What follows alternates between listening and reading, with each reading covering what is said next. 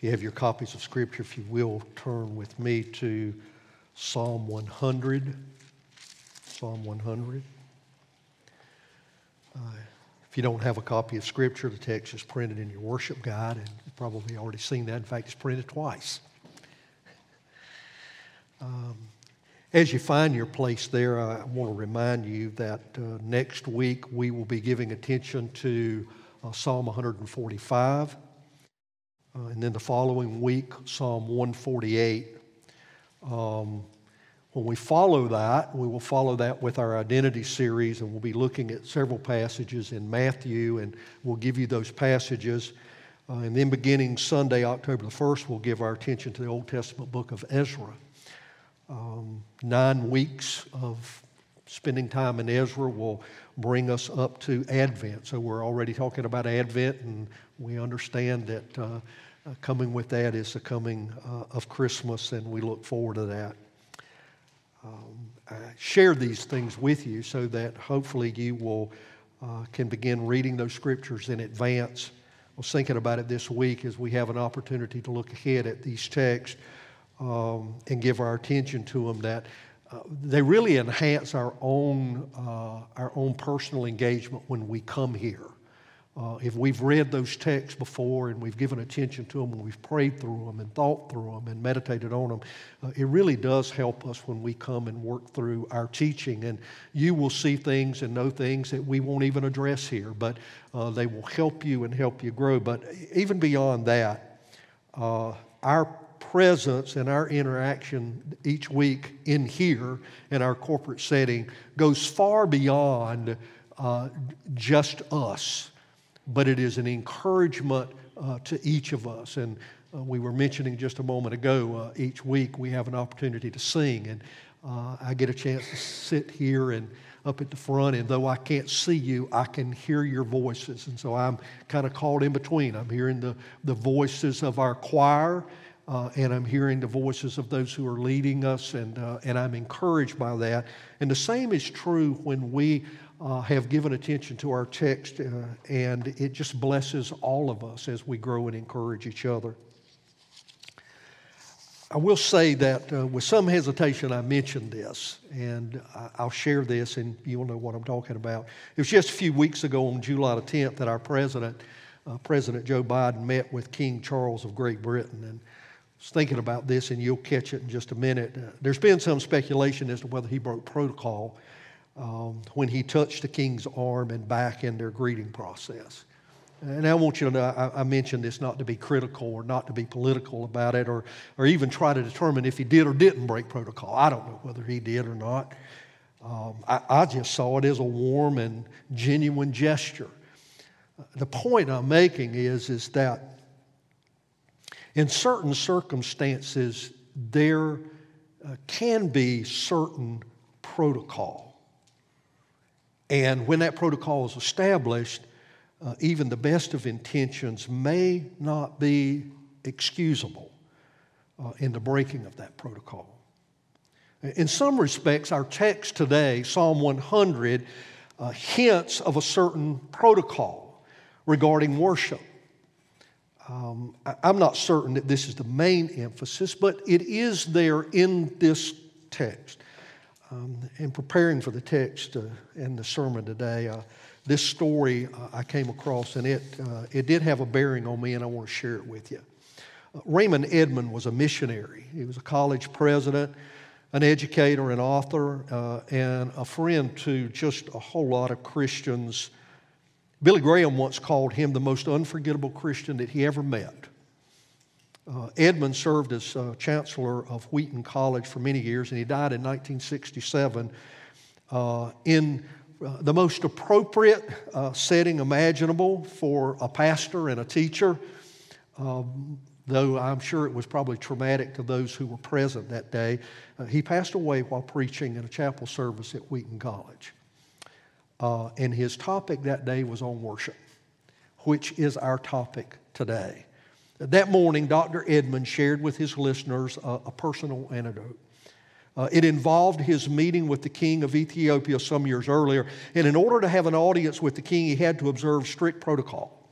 If he didn't meet and follow that protocol and that criteria, he wouldn't be judged worthy of coming into the king's presence.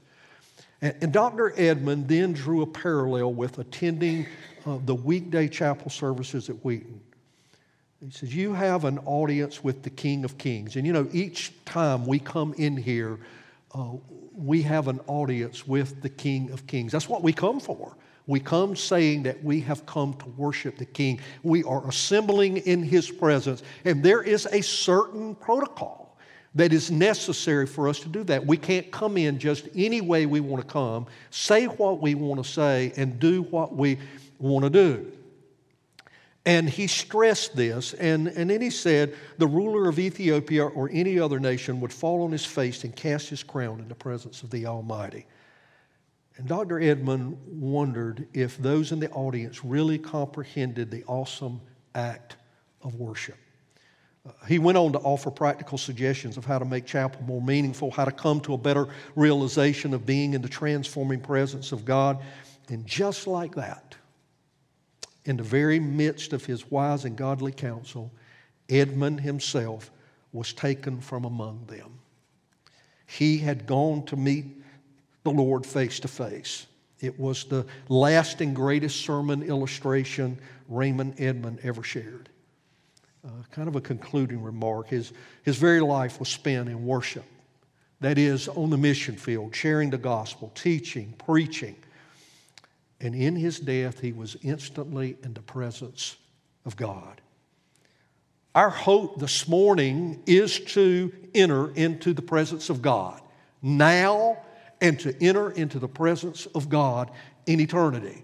When we draw our final breath, we want to be immediately in the presence of God and thereby received to stay and abide with Him forever. Reminded, as just a few weeks ago, we looked at Psalm 23, and the closing part of that psalm is, surely goodness and mercy will follow me all the days of my life, and I will dwell in the house of the Lord forever. Let's consider Psalm 100, and we have heard it read, but let's hear it once again. Make a joyful noise to the Lord, all the earth. Serve the Lord with gladness. Come into His presence with singing. Know that the Lord, He is God. It is He who made us, and we are His. We are His people and the sheep of His pasture. Enter His gates with thanksgiving and His courts with praise. Give thanks to Him. Bless His name. For the Lord is good. His steadfast love endures forever, and His faithfulness to all generations. Will you pray with me just a moment? Father, would you speak to our hearts today as we give attention to your word in Christ's name? Amen. Martin Luther once said that this psalm is a prophecy concerning Christ. Have you ever read it in that light? He said it's a prophecy concerning Christ. It's a call upon to rejoice, to triumph, and to give thanks, to enter His gates with thanksgiving. I believe that Luther's correct in that. In fact, I see this psalm as the antithesis of what we read in Romans chapter 1 and verse 18. So I want to invite you, if you would, to turn there. Romans chapter 1 and verse 18. We'll pick up there. In thinking of this text, I hear the call of Psalm 100, but then I am reminded of the opposite of that. In Psalm 1:18, Paul writes, for the wrath of God is revealed from heaven against all ungodliness and unrighteousness of men who by their unrighteousness suppress the truth. We're going to see in just a moment how important truth is. For what can be known about God is plain to them because God has shown it to them. For His invisible attributes, namely His eternal power and divine nature, have been clearly perceived ever since the creation of the world and the things that have been made. So they are without excuse. For although they knew God, they did not honor Him as God or give thanks to Him, But they became futile in their thinking, and their foolish hearts were darkened. Claiming to be wise, they became fools, and they exchanged the glory of the immortal God for images resembling mortal man and birds and animals and creeping things. Now I want to invite you, if you would, to turn over to Isaiah chapter 43. And you'll hear this when you arrive there. It says, "Bring out the people who are blind." This is the description, if you will, of man from the prophetic words of Isaiah. "Bring out the people who are blind, yet have eyes, who are deaf, yet have ears. All the nations gather together and peoples assembled. Who among them can declare this and show us the former things? Let them bring their witness to prove them right, and let them hear and say it's true. You are my witnesses, declares the Lord, and my servant whom I have chosen, that you may know and believe me and understand that I am He. Before me no God was formed, nor shall there be any after me. I am the Lord, and besides me there is no Savior. I declared and saved and proclaimed when there was no strange God among you, and you are my witnesses, declares the Lord, and I am God. Also henceforth I am He, there is none who can deliver from my hand. I work, and who can turn it back?" The point that God is making and speaking to the people through His prophet Isaiah is, you are now following other gods. And you're not worshiping and praising the God who made you, the God alone who can save you. So immediately when we think about what is being said, we see Paul is writing, and we see that the people have done what? They have turned away from God. They are no longer looking to God, but they are in fact looking to the things that God has created, and even as Isaiah would share in Isaiah 44, even the things that they have crafted and shaped by their own hands, that is where their attention is. And yet we hear in Psalm 100, "Make a joyful noise to the Lord, all the earth." Immediately, if we think of this, we are reminded that the psalmist is first and foremost calling on the whole earth to worship. Now, what does he mean when he's saying, "Make a joyful noise to the Lord, all the earth"? Well, he's talking to worshipers. He's certainly not talking to rocks. He's not talking to birds. He is telling, in this psalm, he is giving imperatives about what the individuals created in the image of God are to be about. He's talking to people. He's directing his attention to men and women, boys and girls of all ages in all the earth. So we see that this is very much an evangelistic psalm. In other words, it is a psalm that is speaking to the whole world, to the whole earth, to all the nations, to all the people. What does that mean for us today? It means that he's speaking to us. He's calling us out, and he is telling us that we are to do certain things as it pertains to God, that our hearts should be shaped in such a way as that we are to give attention to Him. In other words, there is a call to all the earth to praise and worship God. But why do we need to be called to worship God? Because we are like the people that Paul was identifying, like the people that Isaiah was identifying. We are prone to worship other gods. We're prone to disregard God. I was thinking about it this week. We're prone to trivialize God.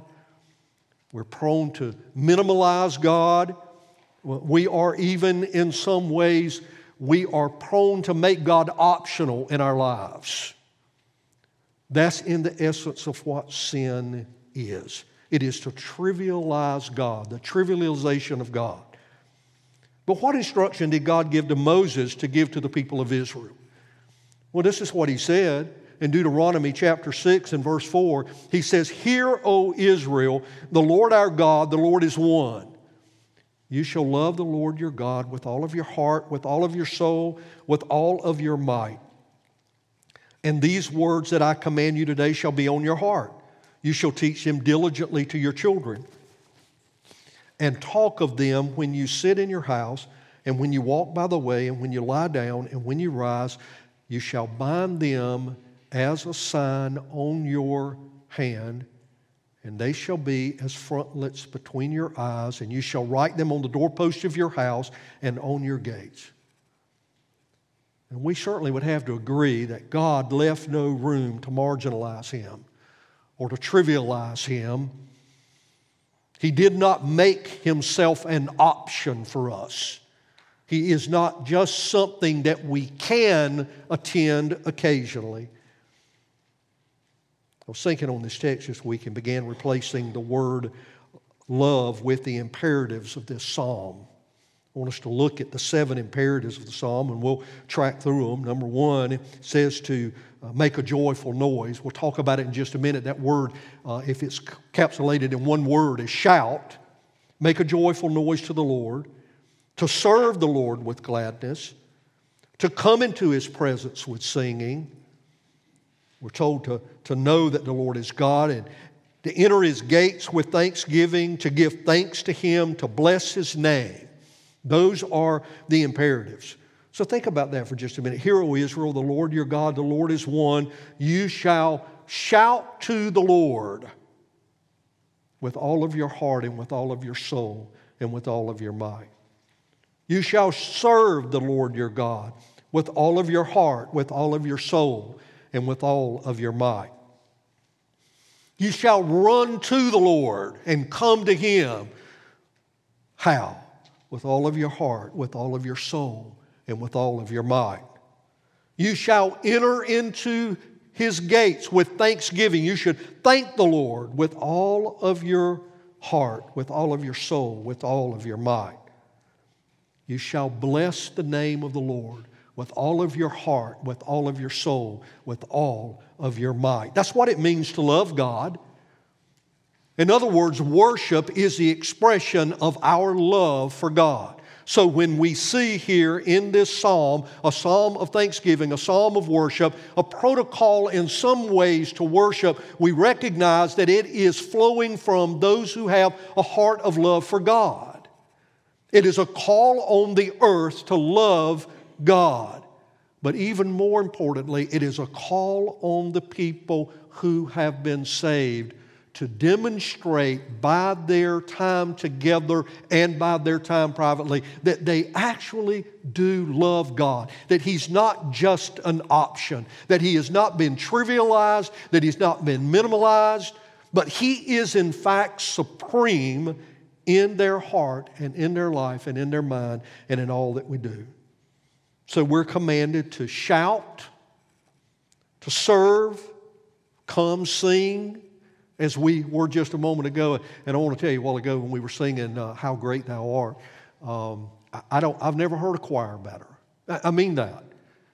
Because we were singing, we were worshiping together. To enter his courts, in other words, to come into his presence, to be thankful and to bless his name. That's what the psalm here tells us to do. Now, why are these commanded? Well, because the Lord, he is king. The command to shout is to shout in adoration and joy because he is king. He is coming to take his throne. So we shout in our worship because he takes up his rightful place in our hearts. We are his dwelling place. The Spirit of God lives in the life of the believer. Paul makes that clear in Romans chapter 8. Jesus made it clear in John 14, 15, and 16. And Adam pointed us there last week. It's the Spirit of God. It is his place of dwelling. He is enthroned in the heavens, yes, but he's also enthroned in our lives. And the life of the believer shouts because he has come and taken up residence in him. He's king. The command is a shout of adoration and joy because he is king. It's been said that Psalm 100 is uniquely placed as the doxology for the truths that are conveyed in the preceding psalm. Well, let's take a look at that and see if that's true. Back up in Psalm 95, if you will. Psalm 95, we hear this in verse 1. "O come, let us sing to the Lord. Let us make a joyful noise to the rock of our salvation. Let us come into His presence with thanksgiving. Let us make a joyful noise to Him with songs of praise. And then it tells us why. For the Lord is a great God and a great King above all gods. Look in Psalm 96. We hear these words. Oh, sing to the Lord a new song. Sing to the Lord all the earth. Sing to the Lord, bless His name. Tell His salvation from day to day. Declare His glory among the nations, His marvelous work among all the peoples. For great is the Lord and greatly to be praised. Why? Because He is ruling and He is reigning over all the earth. Look at chapter 97. Verse 9, for you, O Lord, are most high over all the earth. You are exalted far above all gods. Look at chapter 98. Make a joyful noise, it says in verse 4, to all the earth. Break forth into joyous song and praises. Why? Because He reigns. He is King and He is going to judge. Look at Psalm 99. The Lord reigns, in verse 1. Let the peoples tremble. He is enthroned upon the cherubim. Let the earth quake. The Lord is great in Zion. He is exalted over all the peoples. And then when we get to the 100th Psalm, we are told to shout because this King has come. This King has come. Turn over to Psalm 24 because I was thinking about this question even as I was working through that word. In Psalm 24, verse 1, the earth is the Lord's and the fullness thereof, the world and those who dwell therein, for He has founded it upon the seas and established it upon the rivers. Who shall ascend the hill of the Lord, and who shall stand in His holy place? He who has clean hands and a pure heart, and who does not lift up his soul to what is false, and does not swear deceitfully, he'll receive the blessing from the Lord and righteousness from the God of his salvation. Just such is the generation of those who seek Him, who seek the face of God. And then we hear this, lift up your heads, O gates, and be lifted up, O ancient doors. We need to understand here this poetic language. How do gates lift their head? A gate doesn't have a head. It's talking about the rulers of the cities, the people, to look to God. Who is this King of glory? The psalmist asks. And then he answers the question. The Lord, strong and mighty, the Lord, mighty in battle. Lift up your head, O gates, and lift them up, O ancient doors, that the King of glory may come in. Who is this King of glory? Again, the question is asked, driving home this point. Who is this King of glory? The Lord of hosts. He is the King of glory. Who is the Lord of hosts? The Lord Jesus Christ. We've been told who this King of glory is. He's the Son of David, the Son of God, Christ. The kingmakers, who we know as the Magi, identify Him in Matthew chapter 2. They come and say that He is the King. If you'll recall, when we studied Matthew, we spent time there concentrating on that. And what did they do to this king? The Scriptures tell us they worshiped Him and they brought Him gifts. They sought Him out. They came to Him. They looked for Him. They didn't let anything stand in their way to get to Him because they were drawn to Him and to who He was, because God had made it known to them that He was King. At that time, He was a child. He hadn't won a battle. He had not visibly ruled over any head of state that they had seen. But the Scriptures tell us what? He had come from His throne in heaven. He was the one that spoke everything into being. He had placed world leaders and He had displaced world leaders. And His coming was specifically, as Matthew told us in chapter 1, to destroy all the evil forces of the world and to save a people whom He would rule and care for all eternity in His kingdom. And what was His kingdom like? Well, as He stood before Pilate and that issue was pressed by Pilate, in John's gospel we hear that it was like no kingdom on earth. It was different. It was not an earthly kingdom. And this is the king to whom we are told to shout. It's the king that we are told to serve. It's the king that we are told to come to. It is an invitation in one sense, but it is also a command in another sense. I want to ask this morning, are we running to Him? Are you running to Him? Is your life about serving this King? Is your life about worshiping this King? In other words, are you shouting and declaring to those around you and to the rest of the earth, are we shouting and declaring that He is King? It's necessary for us, if we are to reach this community, that we begin shouting that Jesus is the King, that He is the one that is to be worshiped, that He is the one that is to be served, that He is the one that we should be running to, that He is the one that others should be running to. But it is hard for us, isn't it? Isn't it hard for us to say those things if those things are not true in our own lives? That was the reason that Paul was calling out the Jews and the Gentiles alike in Romans about their life. It was the reason that Isaiah was having to stand and speak for God in the midst of a people who were not following Him in the way that they should follow Him and not worship Him. And I'm not looking at us in judgment. I am saying that the psalmist stops in the middle of all of this and he says that we are to shout because Jesus Himself is King and that there is no king like Him. There's no king like Him. There is no one like Him. Now look at verse 3. Not only are we to shout and to serve, and we are to come and praise and sing to Him, but notice why. Verse 3, know that the Lord, He is God. It is He who has made us, and we are His people, and the sheep of His pasture. We know that God is the Lord, and that the Lord is God. He made us, and we are the sheep of His pastures. What we know is true of Him impacts our hearts. If you're here today and you've trusted Christ, what you know about Him has impacted your heart, or at least it should have impacted your heart. He makes that so. I want you to think with me for just a few minutes. Not only does God give us physical life, and when we get to this psalm, we understand that He has directed His attention initially to all the earth, because what He is saying is true of every person that lives, but this psalm is written in the context of the believer, the one who has trusted God, the one who is worshiping Him. All the world should worship Him.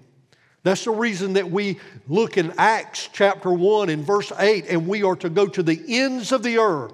Why? Because it is the ends of the earth and all the peoples that have ever lived that should worship God. That is the heart of mission.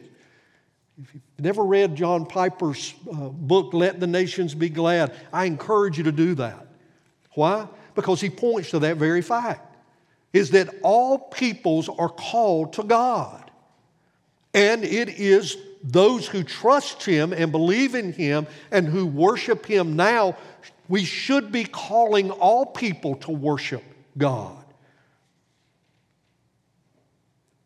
But not only does He give us physical life, and we're pointing here, notice that He is the one who gives us spiritual life.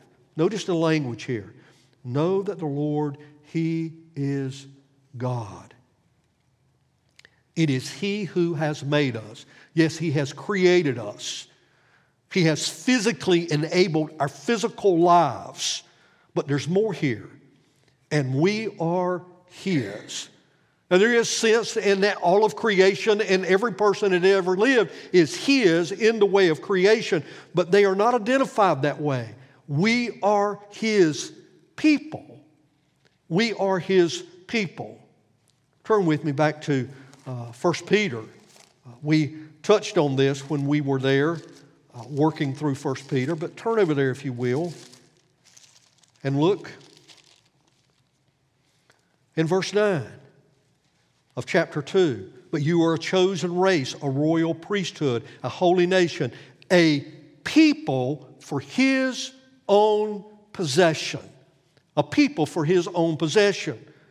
I believe, and I think it's intended here in this psalm, in pointing to Christ, is that Christ is the one who makes us His people and the sheep of His pasture. When we were looking at Psalm 23, what did we look at? We went back to John 10. And what did Jesus have to say? He said, "My sheep hear my voice. They know me, they hear my voice, and they follow me." They follow me. We're reminded again that Jesus is a good shepherd. His sheep hear His voice. They know Him and His voice, and they follow Him. Why do you suppose that's true? Why do you suppose that's true? Why did they follow Him? Why did they hear Him and follow Him? Because He made them His sheep. Notice what the psalmist says, "Know that the Lord, He is God." That means He is sovereign over all things, and those who trust in Him, He has made them.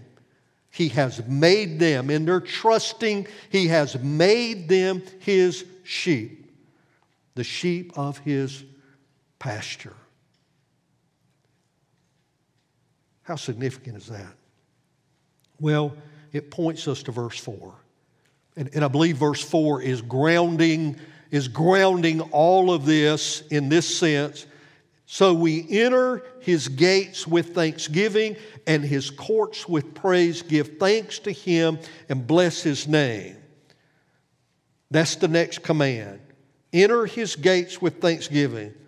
When I read this verse, I was reminded of the grace of God toward me. And I was thinking about me, but I was also thinking about you. And I was thinking about all of those who have been graced by God in knowing who the King is and in knowing the King and in trusting Him. I was thinking about our weeks together and our months and our years together for many of us. We've assembled for many weeks together. Most of us here, especially for the last 4.5 years. And like you, I have assembled when I have been down, when I have had heartache, when I have felt beaten up, when I have been struggling with things, when I have been fatigued, when my heart has been heavy, when I have been under conviction. But each week, I can say this, each week I have sought to come with thanksgiving. I maybe should have been thanking God for my circumstances, and I haven't always done that. But the thing that I have not lost sight of, and I'm not bragging, I'm just saying this, I can't get away from it. The thing that I cannot get away from is the thankfulness that comes to heart that God has been gracious to me and saved me. That's the thanksgiving that is here. It's not just general thanksgiving. Here the psalmist is saying that we give thanks because He has made us His sheep. In other words, He has saved us. We talk about it often. He's forgiven our sin. He's declared us righteous when we know that we are filthy and undeserving. But we come here and worship for that very reason, because God has been gracious to us. The realization of the Lord's grace is overwhelming. That's why it is not uncommon for us to be able to look back in verses 1 and 2 and find out what? Make a joyful noise. Serve the Lord with gladness. Come into His presence with singing and celebration, zeal and passion. Why? Because by the grace of God, He has made Himself known to you, and He has redeemed you from the filthiness of your sin and the desperate death that awaited you and His wrath, and He has saved you. And if you're here today and you haven't trusted Christ, know that in trusting Him, He will save you. He will deliver you from the domain of darkness. He will deliver you from death. And you will, as we will sing in our closing hymn today, you will be raised like him when you die. You will be, as Jesus said, that even those who die will live. Though you were dead, yet shall you live. The realization of the Lord's grace is overwhelming. And here is what I want us to hear today as worshipers. As brothers and sisters in Christ, if we trusted Christ, the distinguishing mark, one of the distinguishing marks of the one who has encountered the grace of God is that of tremendous thanksgiving. Luke points that out to us. I invite you, if you would, to turn to Luke chapter 7.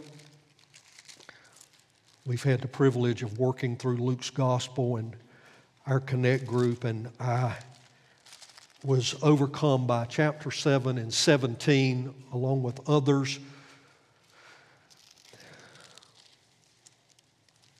But in Luke chapter 7, verse 36, listen to this account and make this connection with this. One of the Pharisees asked Jesus to eat with him. And he went into the Pharisee's house and reclined at table. And behold, a woman of the city who was a sinner, when she learned that he was reclining at the table in the Pharisee's house, brought an alabaster flask of ointment. And standing behind him at his feet, weeping, she began to wet his feet with her tears and wiped them with the hair of her head and kissed his feet and anointed them with the ointment. I want you to listen to the humility that's there. Wash his feet with her tears. Dry his feet with her hair and kiss him.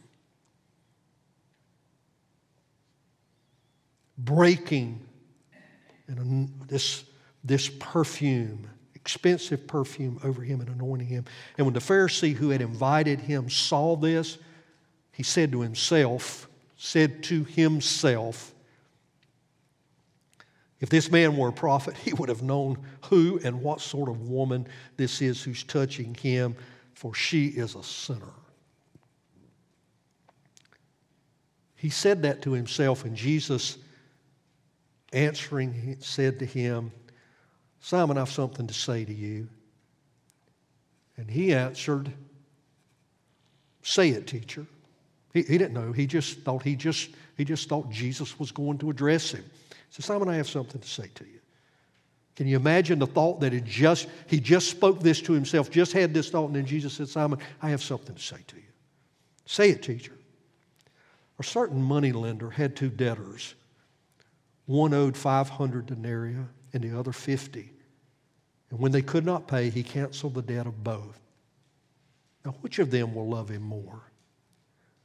Simon answered, the one, I suppose, for whom he canceled the larger debt. And he said to him, you've judged rightly.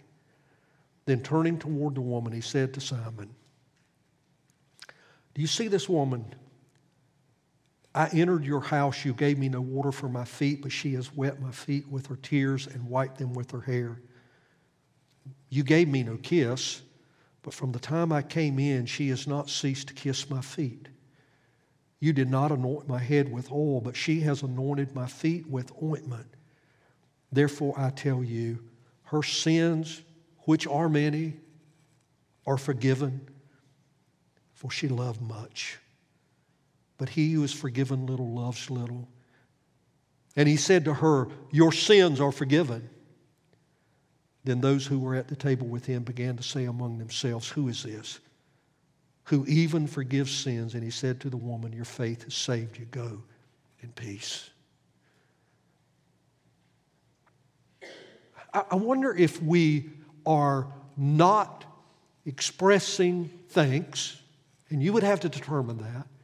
I wonder if we are not assembling here on Sunday. I wonder if we come in here without hearts of thanksgiving because we have not understood the devastating state that our sin has placed us in, and thereby we have not acknowledged the greatness of the grace of God to save us from that sin and to forgive us. I want to call to you today, young and old, whoever you are. The grace of God is amazing. And once the grace of God has gripped your heart and you have received the forgiveness of God, there will be expressions of thanksgiving that will naturally flow. Adam mentioned a moment ago that when we are away from the Word of God, and he didn't say it this way, but this was how I was receiving it. When we are away from the Word of God and away from the preaching and teaching of God's Word, and the grace of God is not held up, and our sin is not held up before us, and the great work of salvation is not held up before us, we are not likely to give thanks. We will not edify one another. But when we are confronted head on with our sin and the greatness of the grace of God, what else can happen but for us to come and to praise Him and thank Him and exalt Him and shout when we are down? Shout that He is King and that this King has sought us out to make us His. One final passage of Scripture I want us to look at. Look in Luke chapter 17. Luke chapter 17, verse 11. And I want you to picture this. This is huge here.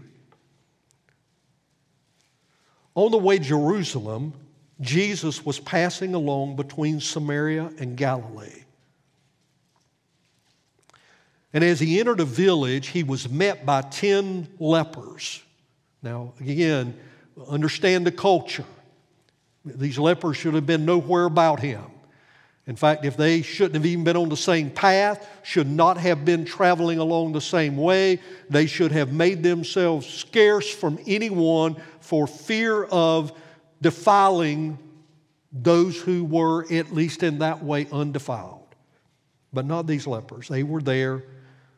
They stood at a distance and they lifted up their voices saying, "Jesus, Master, have mercy on us." And when he saw them, he said to them, "Go and show yourselves to the priest." And as they went, they were cleansed. In other words, he said, "Go show yourself to the priest." And there's protocol for that, and they knew that. But he said, "You go do that." And they went and they were cleansed. Then one of them, when he saw that he was healed, turned back, praising God with a loud voice. And he fell on his face at Jesus' feet. What does it say? Giving him thanks. Luke was making a point here. He was a Samaritan. And then Jesus answered, "Were not 10 cleansed? Where are the 9? Was no one found to return and praise God except this foreigner?" And he said to him, "Rise and go your way. Your faith has made you well."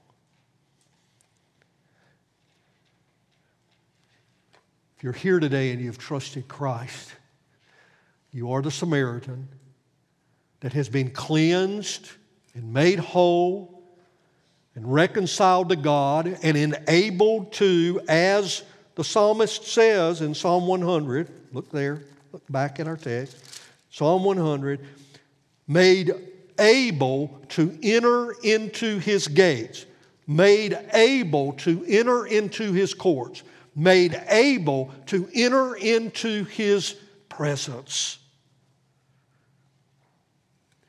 Isn't that what we're about? About entering into the presence of God. That being made possible by Christ, the Lord Jesus Christ, the one who gave His life as a ransom for many. I want us to conclude with verse 5. For the Lord is good. How good? Real good. Better than real good. He is the best. That's what the psalmist is pointing to. That He is the best. He's already said there's no one like Him. He is the King. The psalmist has written before, there's no one like Him. There's no God. There's no one above Him. He rules and He reigns, and not does He just rule and reign, but He does so good. His steadfast love endures forever. His steadfast love endures forever. Close to our closing comment is this. He loves us forever in Christ. If you are His, He loves you forever in Christ. Paul had this to say, God demonstrates His love toward us in that while we were yet sinners, Christ died for us. That we may be in His presence for all eternity, entering into His courts to praise, to sing, to shout, to declare His goodness, and we will do so giving thanks. The Lord deserves our worship, but not only does He deserve it, He desires it. His children gladly give it. Why? Because it brings joy to them to see Him exalted. I thought about this in relation to my own dad. There are those of you, and I've had opportunity to express to you, but there are those of you who have visited him and reached out to him. There is nothing that pleases me any more than for somebody to care about my daddy and to go by and see him and encourage him and sit with him. He's my daddy. He's my daddy. If that's true of him, how much more true should it be of the children of God to long for Him to be exalted, to long for Him to be loved by others, to long together with those who love Him and exalt Him and express that goodness toward Him together. Don't you know that's what it is that we are about on Sunday mornings when we come together? We are coming together as people who have been saved by God, and I'm coming to be with you so that we can come together into the presence of God and shout and declare His goodness and to thank Him and to be encouraged by His word. It brings joy to them to see Him exalted and praised, and they give worship and service because they have their lives to be thankful for.